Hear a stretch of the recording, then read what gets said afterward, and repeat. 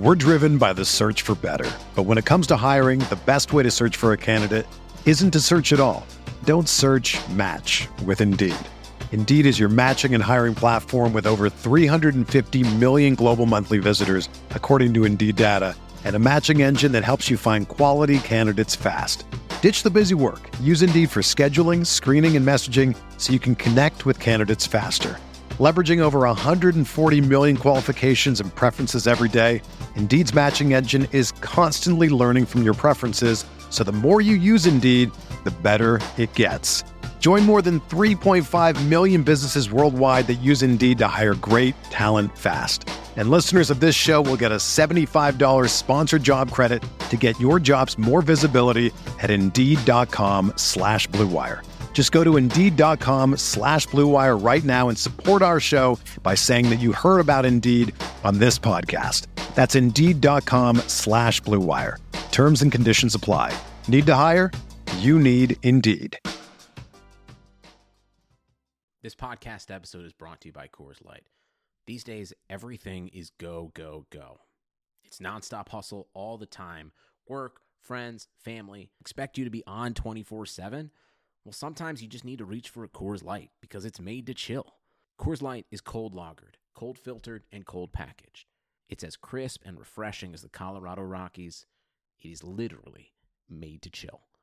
Coors Light is the one I choose when I need to unwind. So when you want to hit reset, reach for the beer that's made to chill. Get Coors Light in the new look delivered straight to your door with Drizzly or Instacart. Celebrate responsibly. Coors Brewing Company, Golden, Colorado.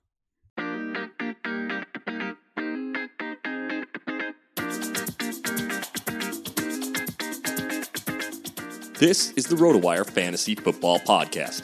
Here's your host, John Halpin. Hey everybody, it's John Halpin. Welcome to the Tuesday, September 26th edition of the RotoWire Fantasy Football Podcast, sponsored by Fanball. With me today, like every Tuesday, and like he likes to say, the most important podcast you'll listen to all week, Jake Latarski. It's waiver wire time. Jake, did you watch Cowboys-Cardinals? Yes, I did. I got to sit down and watch a lot of that game because I did have some fantasy stake on the line. Even with Dak Prescott throwing 18 passes, John, he still managed to beat me by 0.32 points. So I'm still holding out hope for a stat correction, but you know, I got this to lament so far on this Tuesday. 0.32? Yep, less than a third of a point. Oh man, and he threw 18 passes, like you said, 2 touchdowns through the air, 1 touchdown running. Yeah, the That's rushing rough, touchdown man. killed me. Once he got the rushing touchdown early, I knew I was going to be in trouble. How late in the game were you overtaken? I was overtaken on their last scoring drive when he ran to get about 7 yards maybe before handing it off to Zeke for the touchdown. So, wow. You know, yeah, brutal. Like I said, hoping for a stat correction, but not optimistic I'm going to get one. No. Well, sorry, man. Well, hey, it happens. We'll try to cheer you 2 up for today. the week and the 4 I keep track of. But yes, we'll hopefully help us and everybody else out with some waiver wire ads. Sounds good. Everybody, we'd like to thank Fanball for sponsoring the RotoWire Fantasy Football Podcast. Check them out now, fanball.com. Check us out on Twitter. Jake is at JakeSki52. I'm at JHalpin37. You can always tweet us at RotoWire. Find us at RotoWire on Facebook. And if you just want a news feed, which is great, always really helpful, injuries, things like that, follow us on Twitter at RotoWire NFL. All right, what we're going to do, like we do every Tuesday, we're going to go through the main fantasy positions and talk about maybe who you can cut, who you can pick up. Quarterback's always a dicey one, Jake. But there are it's so funny. I looked at the Ravens-Jags game and I went, well, Flacco's not good, but he's not worse than Bortles. And after the game, I kind of went, well, maybe. Yeah, I mean, I could understand making that switch at this point. Joe Flacco only has 3 touchdowns all year, and one of them in the Week 3 game was a pretty meaningless one at the end of the game to Ben Watson. So, you know, the touchdowns aren't there. And then 5.3 yards per attempt this season. Of course, it's a 3-game sample size, but that's far and away, of course, the worst that he has in his career and probably one of the worst marks in the league so far. So if you did want to cut bait with him, you know, there are a couple streaming options, some young guys that you might want to take a look at. All right. So let's talk about who to take a look at, because we talked about streaming. And it's funny, we exchanged notes, everybody, before we start this. And you mentioned Jay Cutler as maybe a cut candidate. Well, yeah, you know what? I wrote that down a little bit out of instinct. Then I realized that he has the Saints in Week 4, and he's maybe viable in that situation. But they did keep Cam Newton in check pretty well this week. So that's not necessarily a lock to lock in Jay Cutler this week. They did. I don't know if that says more about the Saints or more about Cam Newton, but that's maybe a conversation for a different time. But Cutler is 38% owned if you really don't buy the Saints. And you're going to have to watch their corners. Both of starting corners were out last Sunday. You can keep an eye on them. Otherwise, who are you looking at? If you're looking to stream, I'm trying to see the guys who are benchable this week. Mariota at Houston, not the greatest option. I kind of got burned by benching him at Seattle. He finished with about 19 fantasy points, which was better than Carson Wentz, who I thought was a lock for that, but maybe that's just me. Right. And listen, I talked about yesterday. I mean, Steelers at Ravens. I mean, Big Ben on the road is almost a no-go at this point. Yeah, I mean, the Ravens defense has been playing pretty well so far. Of course, with the exception of this week 3 against Jacksonville. I thought they had taken the turn, but sometimes I count that London game as a little bit of an outlier as to the rest of the season because, of course, Jacksonville's been down that road a bunch of times. Of course, Bortles probably the winningest quarterback at Wembley Stadium of all time. But, for teams that aren't used to that trip or haven't done it a bunch, I sometimes write that off as a little bit of an outlier. All right. And the other one is Derek Carr goes to Denver.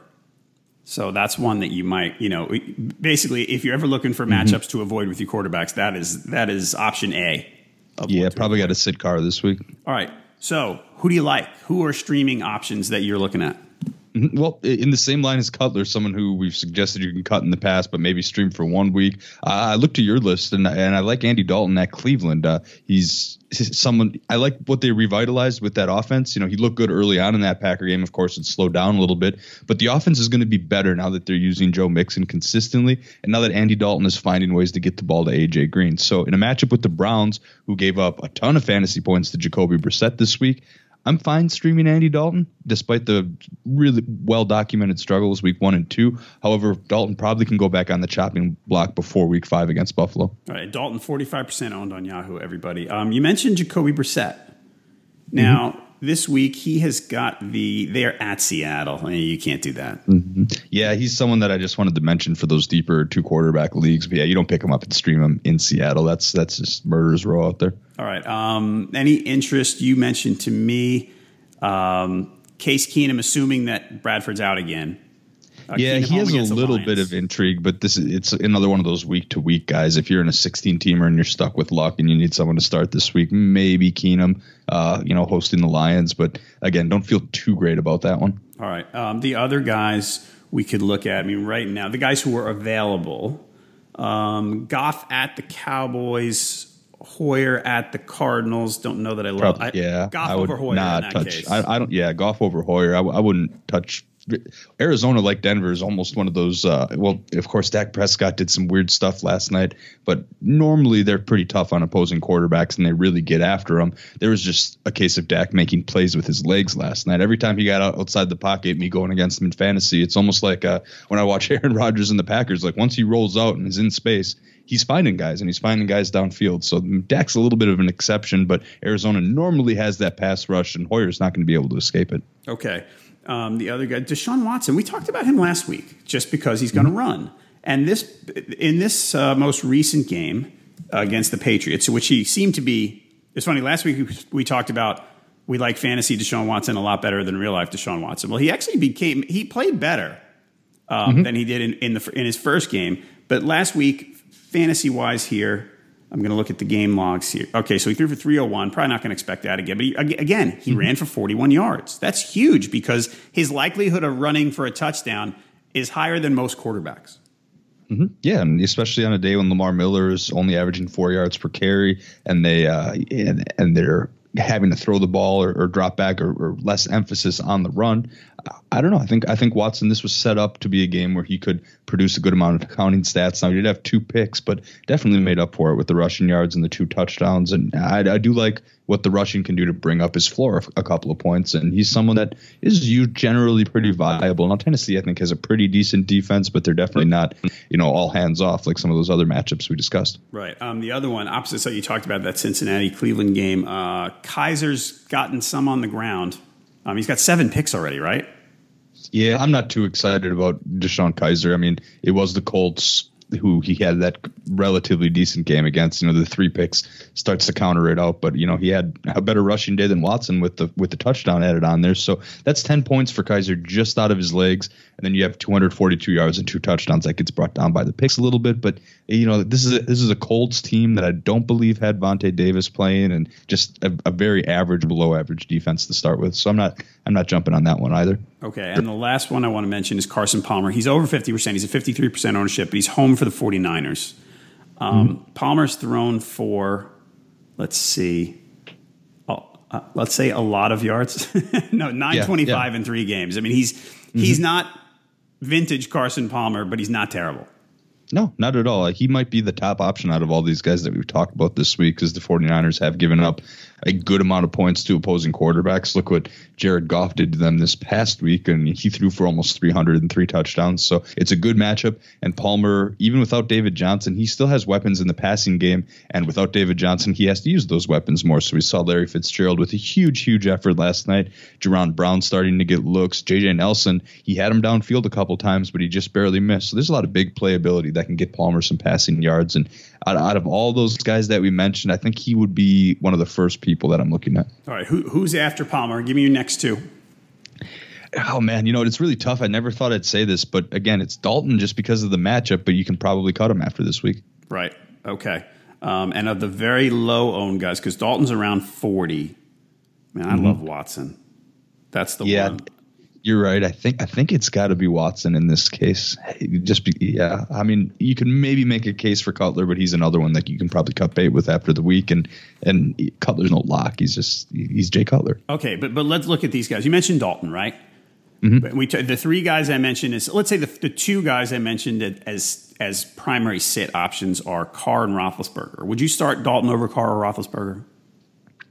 I would start Dalton over Carr, but not Roethlisberger. Okay. Gotcha.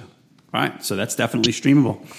Okay, everybody, most of you tried daily fantasy sports games, and we know how it went. You had fun playing, you loved competition, and you lost and lost some more, and the Sharks were in the pool, and they took your money, basically, and you quit playing daily fantasy sports. But playing daily fantasy is supposed to be fun. It's just that continually losing isn't. But we're here to tell you about a whole new approach to daily fantasy sports, the Fanball number at fanball.com. Here's the Fanball difference. Your Fanball number identifies your skill level and it ensures that you play in contests against players at your skill level. If your Fanball number is 35, you're not going to be playing against experts rated in the 80s and 90s because they have their own contests. At fanball.com, every player has a Fanball number and every contest has a Fanball number, so you can find a contest rated around 35 knowing that it'll have players just like you. They've leveled the playing field with the Fanball number at fanball.com. It'll give you more fun and a better chance to win. Check that out this week. Fanball.com. All right, running backs. Poor Darren Sproles.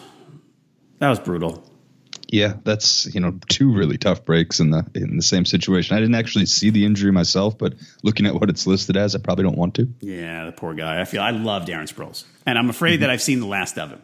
Which is he's been a fantasy producer for so long, but when you get up there into your mid-30s as a running back and don't quite have that huge bruising build, it's going to be tough to keep her going and bounce back from something like this. All right, other guys that are potential cuts. You mentioned Jacquizz Rodgers, which I think makes a lot of sense.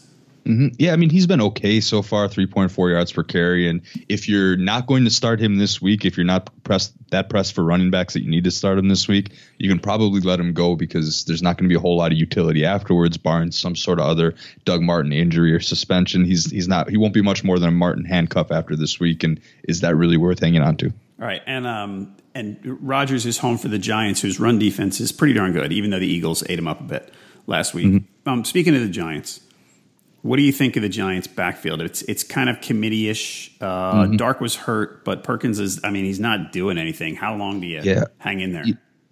Paul Perkins was one of the guys, I'll admit when I'm wrong, he was someone that I really liked heading into this year. I watched their playoff game against the Packers last year before the start of the season and saw his heavy usage, and I thought his skills and elusiveness would be able to translate, but I just don't think – I think that McAdoo and the play calling, it's just been a little bit too vanilla, and it's very predictable for Perkins, and it's not really conducive to any traditional runner working. So the question I've been getting the most over the last couple of weeks is, can I drop Paul Perkins now? Can I drop Paul Perkins now? Because a lot of friends and family that I helped drafted, we get in the 8th, 9th round. It's like, oh, Perkins is out there. I go get him. And normally I'd say, okay, maybe he can be dropped given a back of that type of production over the first 3 weeks. But Orleans Darkwa is still he's still dealing with a back injury and being examined. I don't know how long he's going to be out. So the Darkwa injury in its own buys at least another week of hanging on to Paul Perkins. Maybe I wouldn't start him, but I'm not quite sure I would cut him yet because he came on really strong towards the end of last season, and maybe we need maybe they need a revitalization like the Bengals did with their change in offensive coordinator. Maybe the Giants just need to change the play caller or shake something up and get something going. So maybe one more week, but if Perkins comes out there with a 5 carries, 9-yard type of line again, then you might have to think about cutting bait. All right. The other one, you mentioned Joe Mixon earlier. Before the season, I was buying into the committee type thing. I basically said, well, Jeremy Hill got 29 touchdowns the last few years. They're not just going to bury him. I think it's time to bury Jeremy Hill. Yeah, I think so too. Now, the new offensive coordinator, I'm surprised the old offensive coordinator, in an effort to save his job, didn't start giving Mixon the bulk of the carries. It was way too even of a split. You have to, say what you want about Joe Mixon as a person, but as the running back, he's the most athletic, best back in that backfield. And I think that was made pretty apparent against the Packers, and he's going to continue to see the bulk of the workload. Giovanni Bernard's a nice change of pace, might line up in the slot. That's why I think you can keep him around in PPR leagues. But unless something were to happen to Mixon health injury wise, I don't think there's a spot for Hill on fantasy rosters. All right. For players that we can pick up, most people missed the boat on Chris Thompson. He's 76% on. Listen, I talked about him on Monday that, what we could expect from him. And we think we're at the first couple of games, his touch count was low, but he made plays. And then this week his touch count got higher. And we kind of agreed that 12 touches sounds about right for him. Mm-hmm. Yeah, even if Pirine comes back healthy. Now, Pirine just had a bruised hand, and of course, he had quite a few carries in that game. I believe it was over 20. But regardless, I think Thompson's probably the more talented back, and I like what Pirine was. I liked him before the season a little bit as better than Rob Kelly, but Chris Thompson's kind of coming out of nowhere and really taking a bigger leap that people didn't expect. So he's probably someone that needs to be owned, especially in PPR formats. I mean, 7 targets was the most on the team. Granted, they were ahead most of that game, but even the fact that they were ahead most of that game and Chris Thompson still saw quite a bit of snaps, I think that bodes well for his outlook moving forward. It does, everybody. Just remember, he's a little guy, so he's not going to get 20 carries a game. They're going to manage him just maybe a little less than they've managed him before. Looking at Philly, so Sproles is out. Blunt ran well. Wendell Smallwood got into the conversation, and so did Corey Clement. Got a touchdown, right? Mm-hmm. Yep. Former Wisconsin Badger Corey Clement scored a lot of those here at Wisconsin.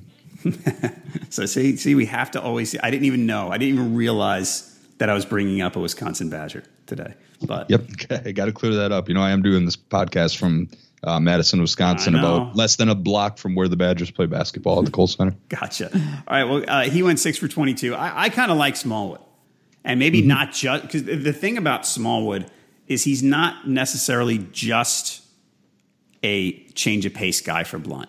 Mm-hmm. He could be more than that because he's not a little guy. He's 2.0 something. I don't know how big, but he's not a tiny guy. Hold on, I'm looking it up. He's 208. He's 5'10", 208. So I think Smallwood could get sneaky busy here. And he's the type of guy who, if I was stashing a running back on a bench, he looks like a pretty good candidate.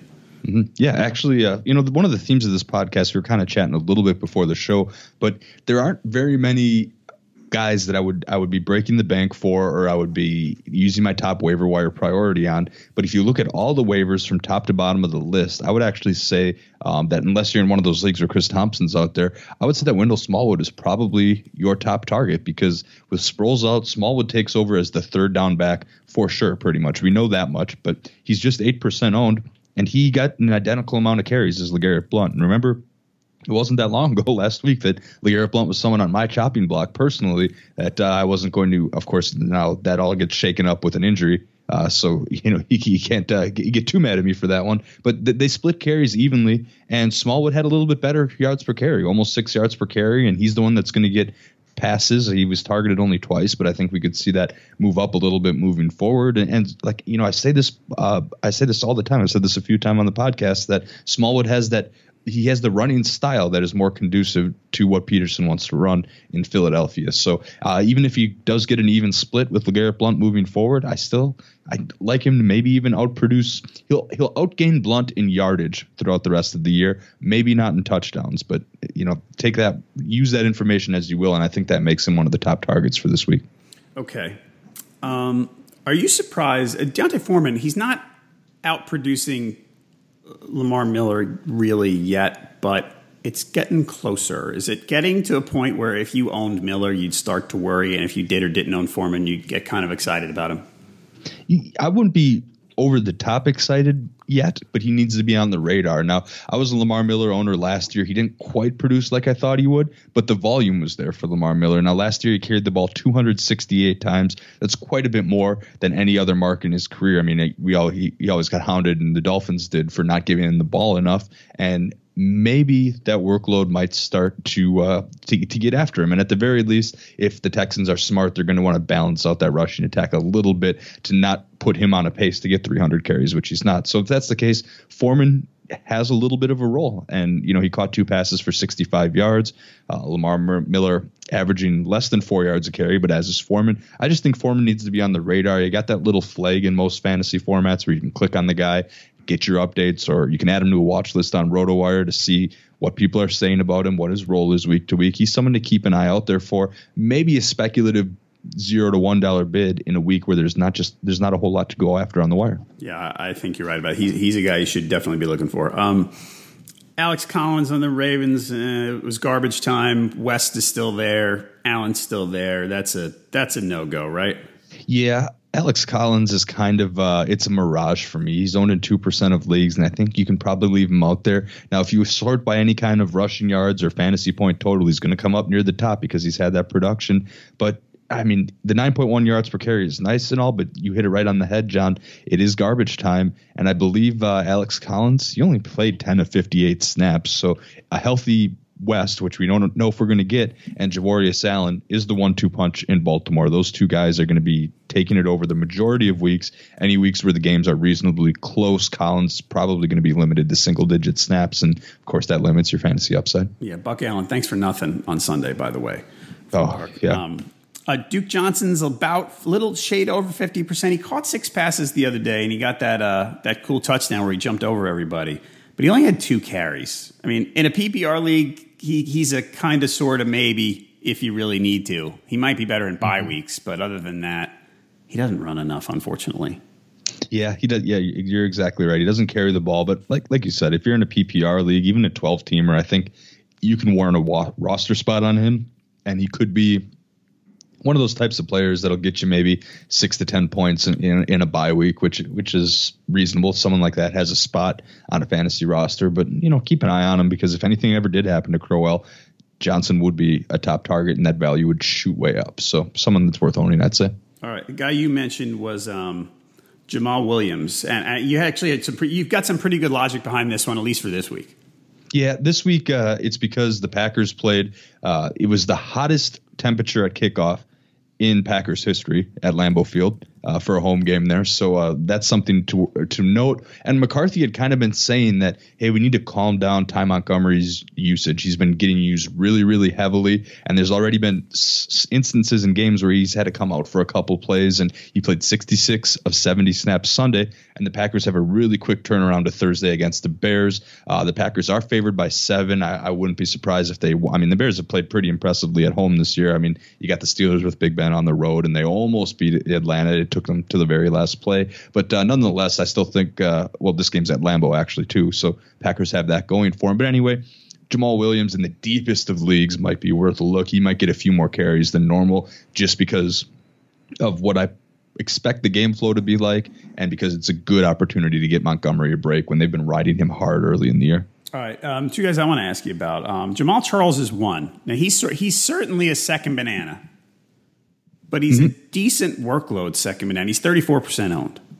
Yeah, I actually didn't even think to include Charles on this outline because I assumed he was still owned a little bit higher than that, and he is not. And maybe he's worth a look. I still think it's C.J. Anderson's backfield for the most part. It's got to be his, and even because you look at backs over the course of the season, even though he wasn't used a lot in week 3, he's still Pro Football Focus is number 2 rated back this year. So something definitely worth a look. He's not a negative in any particular category that they like to grade people in. And he's someone that, I'll take this week as the outlier as to the norm. I don't see Charles getting more carries than Anderson in most weeks. Right. The other one I just wanted to mention real quick was Andre Ellington. We've gone down this rabbit hole before with him. Back a couple of years ago when everybody thought he was going to be really good. And Bruce Arians said he was going to get the ball 25 times a game. He's not that kind of back, but watching last night, he pretty obviously looked better than Chris Johnson.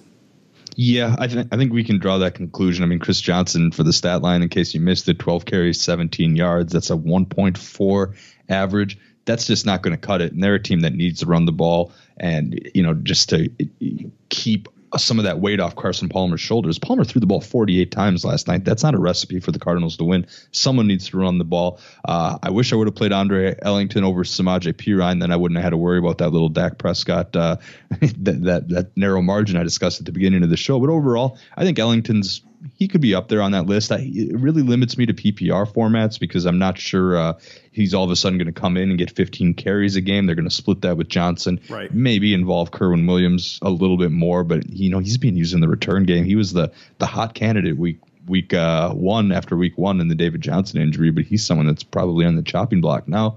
Overall, yeah, Ellington's someone that you can low end flex in PPR leagues in most of the weeks, especially in games where the Cardinals are underdogs.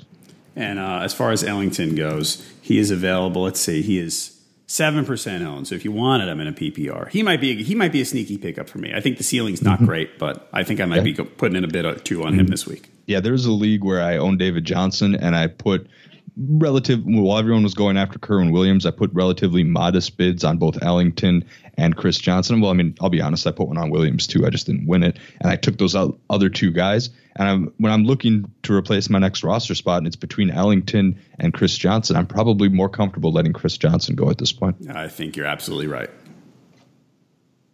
Support for this podcast comes from U.S. Bank. When you're looking for a credit card, get one that wins awards. The U.S. Bank Visa Platinum Card is NerdWallet's 2021 Best of Awards winner for Best 0% Intro APR and Balance Transfer Credit Card. It provides a great way to pay for large purchases over time, as well as consolidating other card balances. And speaking of award winners, the U.S. Bank Altitude Go Visa Signature Card is NerdWallet's 2021 Best Credit Card for dining out or ordering in. Earn 4 times points on takeout, food delivery, and dining. Get 2 times points at gas stations, grocery stores, and on streaming. If you're into cashback or travel rewards, U.S. Bank has credit cards that feature those benefits too. Check out their full suite of credit cards at usbank.com/creditcard. The creditor and issuer of these cards is U.S. Bank National Association, pursuant to a license from Visa USA Inc., and the cards are available to United States residents only. Some restrictions may apply. Member FDIC. All right, let's go to wide receivers. Your drop candidates here. The Cooper Kupp experiment, it's not going the way I hoped, Jake. I liked this one in the beginning. Yeah, he looked great after week 1, and the long-term outlook I still think is there for him to be productive. But in a game where the Rams put up 41 points? 41 points against San Francisco. Cooper Kupp was an afterthought. He was only targeted twice. Now efficient, he caught both of those targets, but both Robert Woods and Sammy Watkins were targeted 7 times. Each caught 6 passes for over 100 yards.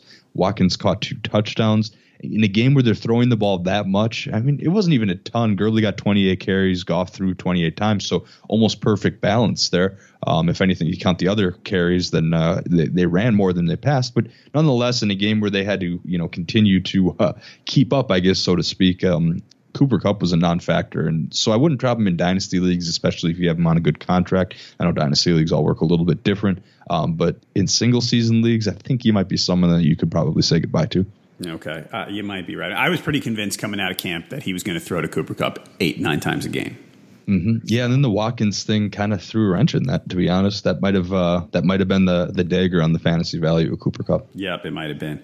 Nelson Aguilar looked great week 1. Since then, not so much. Yeah, and even that week 1 touchdown, that was a wild scramble by Wentz where Aguilar just happened to be open, and I did caution a little bit on that. He's been used very sparingly since. Alshon Jeffrey starting to be more involved. Zach Ertz is Carson Wentz's favorite target, and I think both Ertz and Jeffrey are above Aguilar in the pecking order, and at least in week 3. Torrey Smith was as well. So if he's that far down the list, does he really warrant a roster spot? Yeah, there'll be some weeks where he's a factor, but overall, someone you put in your lineup week to week, probably not. All right. As far as players to pick up, come down to my neck of the woods for our first guy, Devin Funchess. Kelvin Benjamin's status for week 4 uncertain. It sounds like the injury is not serious, meaning he has not torn up his knee again, but his outlook for week 4 is kind of dicey.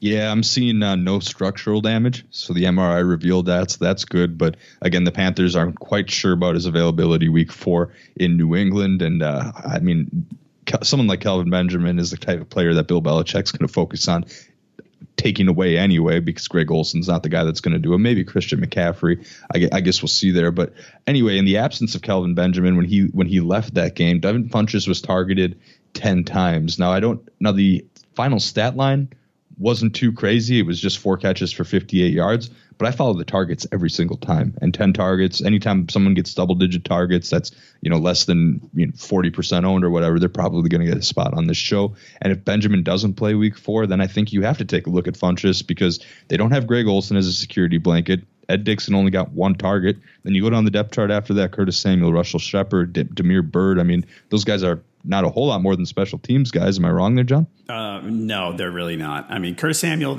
they tried to get more involved last week, but they didn't. I did see he had a 31-yard carry, so yeah, interesting. And they had him on the field. They threw to him. Did they throw to him deep once? I thought they did. I mean, I think they're going to try, especially if Benjamin's out, to get him more involved. But I don't think that he's going to be more of a boom or bust type of play than anything if they do get him involved. Yeah, so. and Funchess, 6'4", 225. He always gets mentioned on the show. I've done this waiver wire podcast. I believe this is my 4th year now, and he always gets a mention at some point in the year, but he never really jumps up to be a consistent fantasy producer. Again, he's a top wide receiver option this week because of circumstance, but I'm not looking at this for rest of season. I'm looking at for week 4, and then after that we'll reevaluate. I agree with you 100%. Adam Humphries on the Bucs, slot guy, PPR guy with not many yards per catch. We've seen this from him before. Jameis did throw to him. I mean, I don't have the context in front of me as to whether Humphries' receptions were garbage time or not. Mm-hmm. Some were, some weren't. That kind of falls into the category of he got double-digit targets, so he's worth a mention. 6 for 68 is probably going to be one of his better games all year. So I think we can probably back off on that. And if you're in a 16-team PPR with 4 wide receivers and a flex or something, then maybe. But he's worth a mention because he got more looks than Deshaun Jackson. But Deshaun Jackson scored and produced more yards, so Right. It is what it is. Yeah, I guess the 3rd or 4th receiving option on the Bucs is, a break glass in case of emergency type thing. And then maybe that's about it. Sterling Shepard had a huge game against the Eagles. The Giants finally had a real game, and they threw to their wide receivers a lot. Mm-hmm. Yeah, Eli threw the ball 47 times in that game. As a team, they rushed 17 times only. So not a ton of balance there. And I mean, that's what they were forced to do given the circumstances. They fell behind pretty early. Going into the 4th quarter, they were down 14-0. So, they had to pass at this point. And Shepard certainly had an intriguing stat line, 7 for 133. His 10 targets, double-digit targets. Again, I always followed the targets.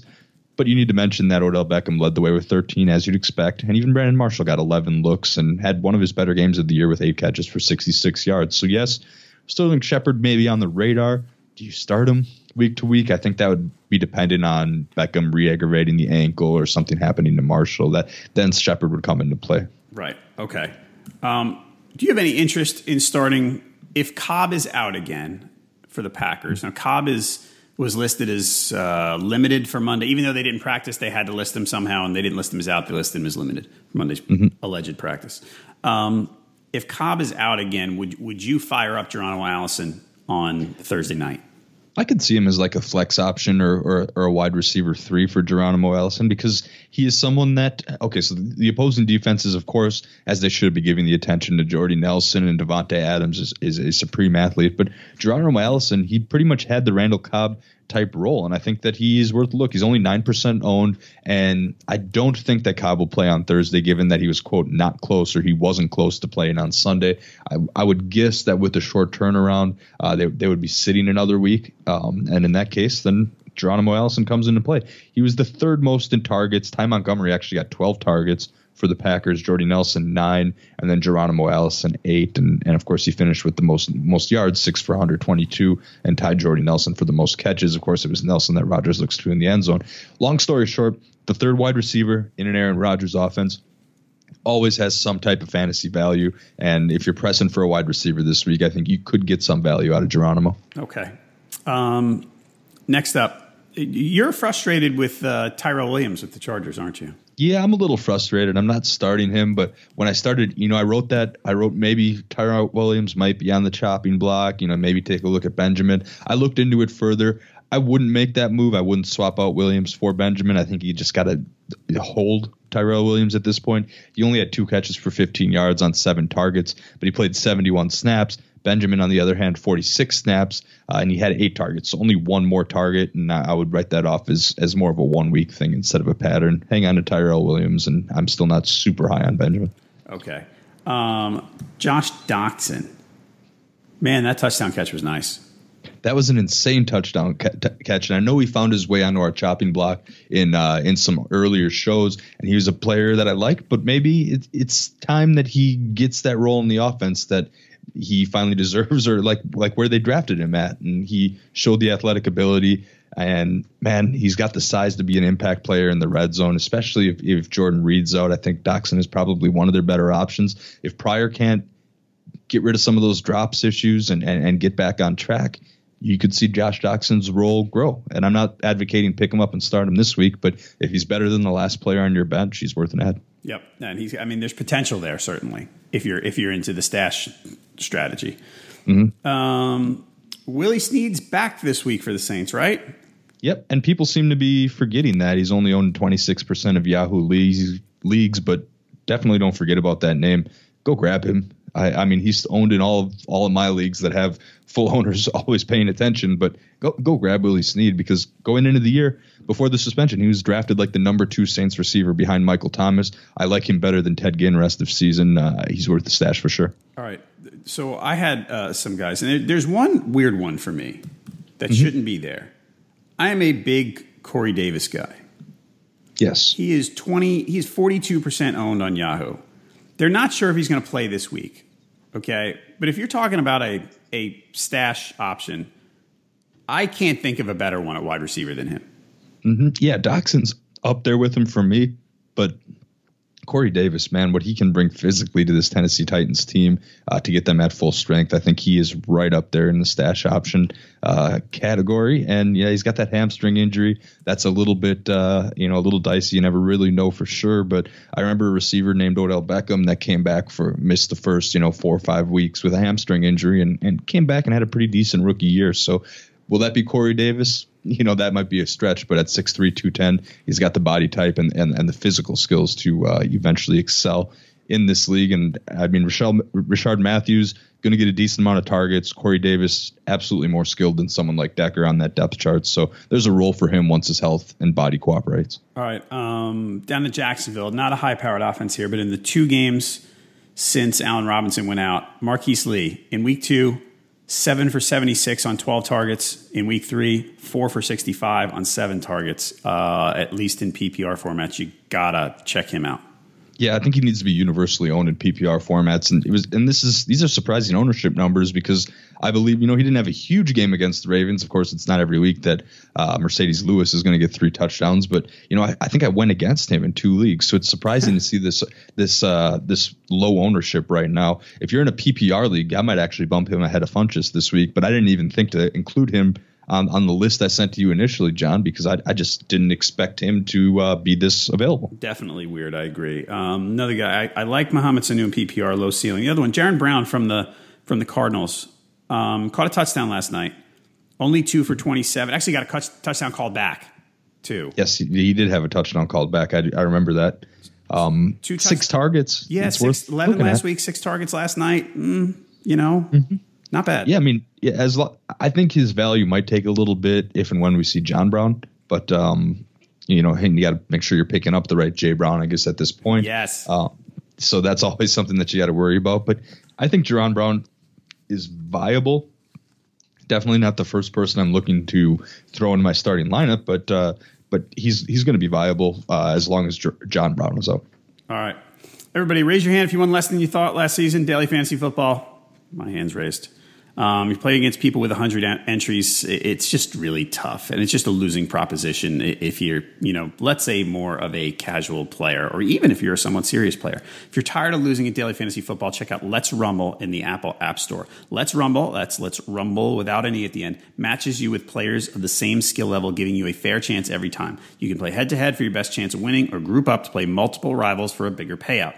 Rank in the weekly leaderboards to win free cash prizes. You heard that right. Free cash prizes awarded every week. All you have to do is play the game and you'll be entered into the leaderboards. Your highest score will determine your spot that week. Download Let's Rumble in the Apple App Store and get a free $5 bonus with your deposit. That's Let's Rumble in the Apple App Store now and get your free $5 bonus with your deposit. Check it out. Let's Rumble in the Apple App Store.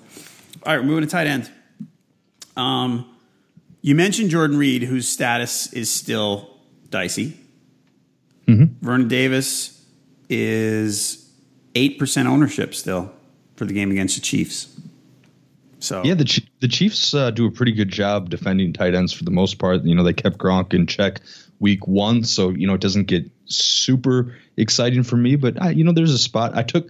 The only share of Vernon Davis I have was maybe my second to last pick in a 20-round best ball, and that actually might have paid off for me this past week. So yeah, he's worth a look. But the matchup this week, I don't know, makes me back off a little bit. It does. I will say that since Redskins Chiefs is Monday night, look, Davis is 8% owned on Yahoo. If you have Jordan Reed and you want to wait on Jordan Reed, I mean, there you go. There's your solution right there. Yeah. Then you can rationalize a few extra of your fab dollars going out his way. Right. It doesn't get more obvious than that on who you wait for in a late game, I guess, for a guy who's available.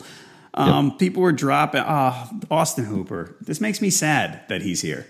Yeah, I really liked him. And, if you have the roster spot or you have a reliable, this isn't many people, but if you have like an Ertz or a Kelsey on your team that you can start every week with confidence, then maybe you can hang on to Hooper and wait it out a couple weeks. But in a shallow league, he can probably go 2 targets each week. Yeah, this guy in the preseason, none of us could shut up about him. That he was sort of your outside the top 12 sleeper tight end type, because late last year, Ryan started looking for him and the talent was there. He has the draft pedigree, and he's gotten 2 targets a week for 3 straight games. Mm-hmm. Even after that, and the first week, that was kind of a little bit fluky against the Bears. He was just completely uncovered, and then he rumbled his way into the end zone. But so that definitely gave people some more hope. But It's going to be really tough to hang on to a guy whose volume's that low. I agree. One other cuttable guy.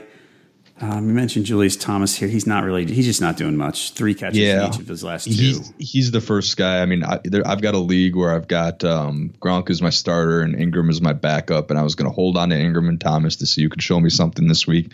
Even when the Jets entering that game the Dolphins down 20-0, Thomas didn't get a ton of action. So I'm not sure if or when he will. He probably goes on my chopping block. All right. And the last one, you mentioned Ed Dixon here. I will say the Panthers said the other day they need to get Dixon. After Sunday, they said, you know what, we need to get Dixon more involved.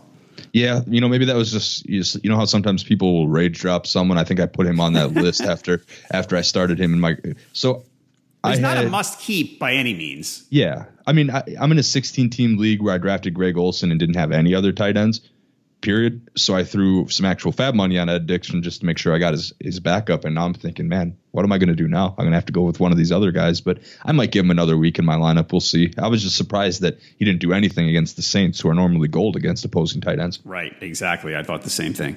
Okay. So the big tight end of week 3 was certainly Mercedes Lewis, who is owned in 1% of Yahoo leagues. Yeah. And he got 3 touchdowns. Mm-hmm. I think a lot of what our job as fantasy analysts is we've been doing this, decades at this point. I've played fantasy football since I was in 2nd grade. And one of the biggest things that we do for people is to tell them when things are a little bit fluky. And I think this is one of those situations where the alarm goes off. He hasn't had more than 4 touchdowns in a single season since 2010. When he had 10, but that's a completely different regime, different quarterback. So, I don't quite take that into account here. But yeah, this is he's had more touchdowns this season he's had the exact same amount of touchdowns this season as he has in his last 34 games. Yeah. So we have to calm down a little bit here. I don't think that this is a pattern that can keep up. So I shouldn't be spending my entire budget on Mercedes Lewis. Believe it or not, you can probably give it a little bit of a rest on this 33-year-old tight end. Got it. Thank you. Appreciate that advice. Oh, you got it. Ben Watson was a little disappointing. I thought he was going to have a good – after week 2, when he got targeted incessantly, I thought he was going to have a decent game against the Jags, and it didn't quite work out. Yeah, these Ravens as a whole were a little bit disappointing, and that's an understatement, I guess you can say. But Watson, I still think, is worth a roster spot as your tight end too at this point. I mean, he didn't get. This is the first week he didn't get a positive grade by Pro Football Focus. He was still out there for 40 snaps. He seems like someone that the Ravens will, continue to use when they get in games that are more, normal of a game flow. All right, other guys I want to. Evan Engram. 39% ownership, not putting up huge stats. And as you mentioned earlier, Shepard's going to catch. Basically, he becomes the 4th receiving option on the Giants, but 4 catches, 5 catches. Yeah, we've seen that in the past, especially in week 2 when they were struggling. Ingram was one of the only people Eli could go to. And I think Ingram's role is going to gradually grow a little bit as the season goes on. And he's a pretty safe bet. I like what he can do from an athletic standpoint, and I guess I'm holding out hope for that. And he becomes one of the top guys out of all these people on this list that we're talking about. So he's up there in consideration. But again, I'm keeping him as my backup tight end. All right. My man, Charles Clay, only 23% ownership on Yahoo. Okay. Mm-hmm. He didn't have a huge, his numbers were, the touchdown saved him. Yes. Okay. But 6 for 39. He catches. Tyrod Taylor's throwing to him. He doesn't have a lot of wide receivers. He's one of those low ceiling but reasonable volume types for me in PPR. Yeah, you give him a decent enough floor. I think he can be a pretty good plug and play option. I mean, had one of the tougher matchups around in the Denver Broncos and was still able to find the end zone. And I think you hit it right on the head, John, with the lack of receiving options in Buffalo. There's just not a whole lot for Taylor to go to. And of course, they're going to be a team that wants to run the ball more than anything.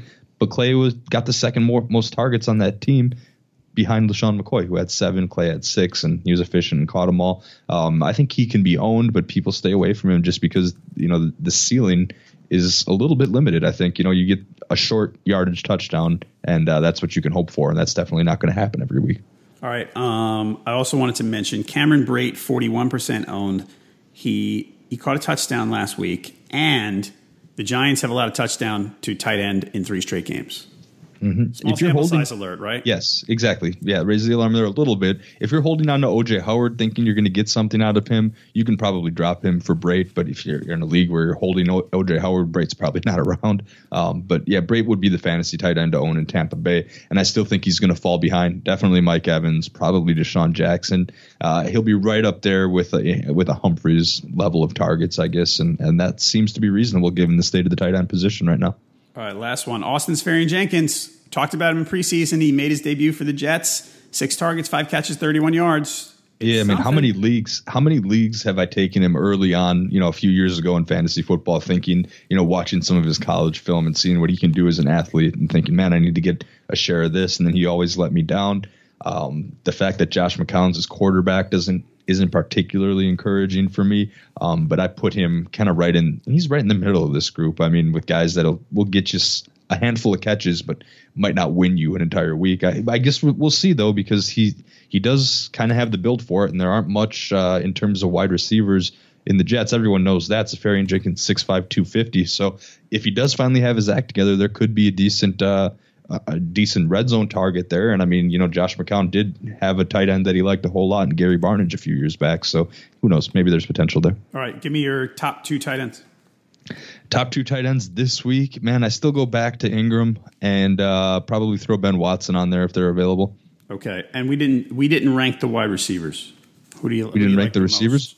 Well, I would say Lee first if you're a PPR and he's out there, but otherwise Funchess because of opportunity, followed by Geronimo, given that Randall Cobb doesn't play. Got it. And finally, streaming defenses. There is one such obvious choice here on streaming defenses. Such the obvious one. Oh boy. For me, it came down to the Jaguars. Yeah. At the Jets. They have a lot of talent on defense. The problem with this team over the last couple of years even hasn't been defense. It's been Blake Bortles being ineffective. And the Jags have a heck of a pass rush and a lot of good young linebackers, and put them up against the Jets and Josh McCown. I'll take that matchup. And the other one that came to mind, who's less owned if you're in a deeper league, the Bengals head to Cleveland. And we know about DeShone Kizer and all of his picks, and the Bengals are only 20% owned. So I normally don't like streaming a road team, but the matchups here are juicy enough that we got to let her go. All right. And the one I meant, but when I said obvious, I was talking about the Jags, but you brought up an interesting point. So roads are not great. So do you normally, if you're going to pick up one of these, do you look and you say, I will take the Jags because their defense is better against a subpar quarterback like McCown, or I prefer the Bengals, whose defense isn't as good as the Jags, but they get to face Kizer, who could just implode? I think I'm going to go talent and go with the Jags in this case. But again, with the Jags being 43% owned and a lot of people maybe hanging on to him. If you're in a league where owners inexplicably hang on to a second defense, they're probably not around. But I had to mention the Bengals. I think the Jags are going to be my first choice. I put it in the order I like them there, but it's not as far apart as one might think. Okay. Could you, if you couldn't get one of those two, let's say you go to the waiver wire and someone has a higher priority and beats you to it or something. Could you consider the Jets versus Bortles?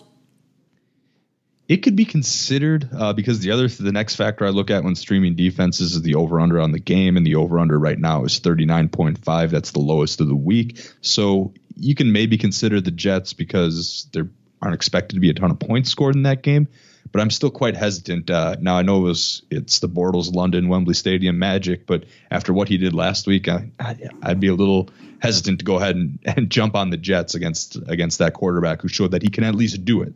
All right. Fair enough. Okay. Everybody, listeners to this podcast can get a free 10-day RotoWire trial, rotowire.com/pod. No credit card needed. That lets you check out nearly all the features on the site. Check it out, rotowire.com/pod. Jake, what else are you up to this week?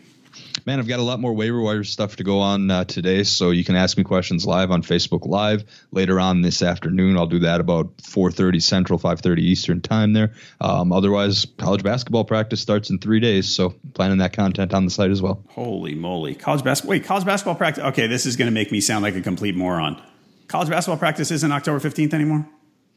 Nope. The season starts early, a little over a week in November when you start to get at the Midnight Madness, and teams are coming together. You know, if you're walking around campus here on Madison, you can see the Badgers running Bascom Hill already. So these guys are about ready to get together and see what we got for the upcoming season. All right. So everybody go check that out, and check out Jake on Facebook Live later today on Tuesday. And if you like this podcast, please leave us a review and a rating. We'd really appreciate that. Thank you for listening to this edition of the RotoWire Fantasy Football Podcast, sponsored by FanBall. Our next episode's coming on Thursday, so come on back then, and we'll be able to help you out and start previewing Week 4. For Jake Latarski, I'm John Halpin. See you next time.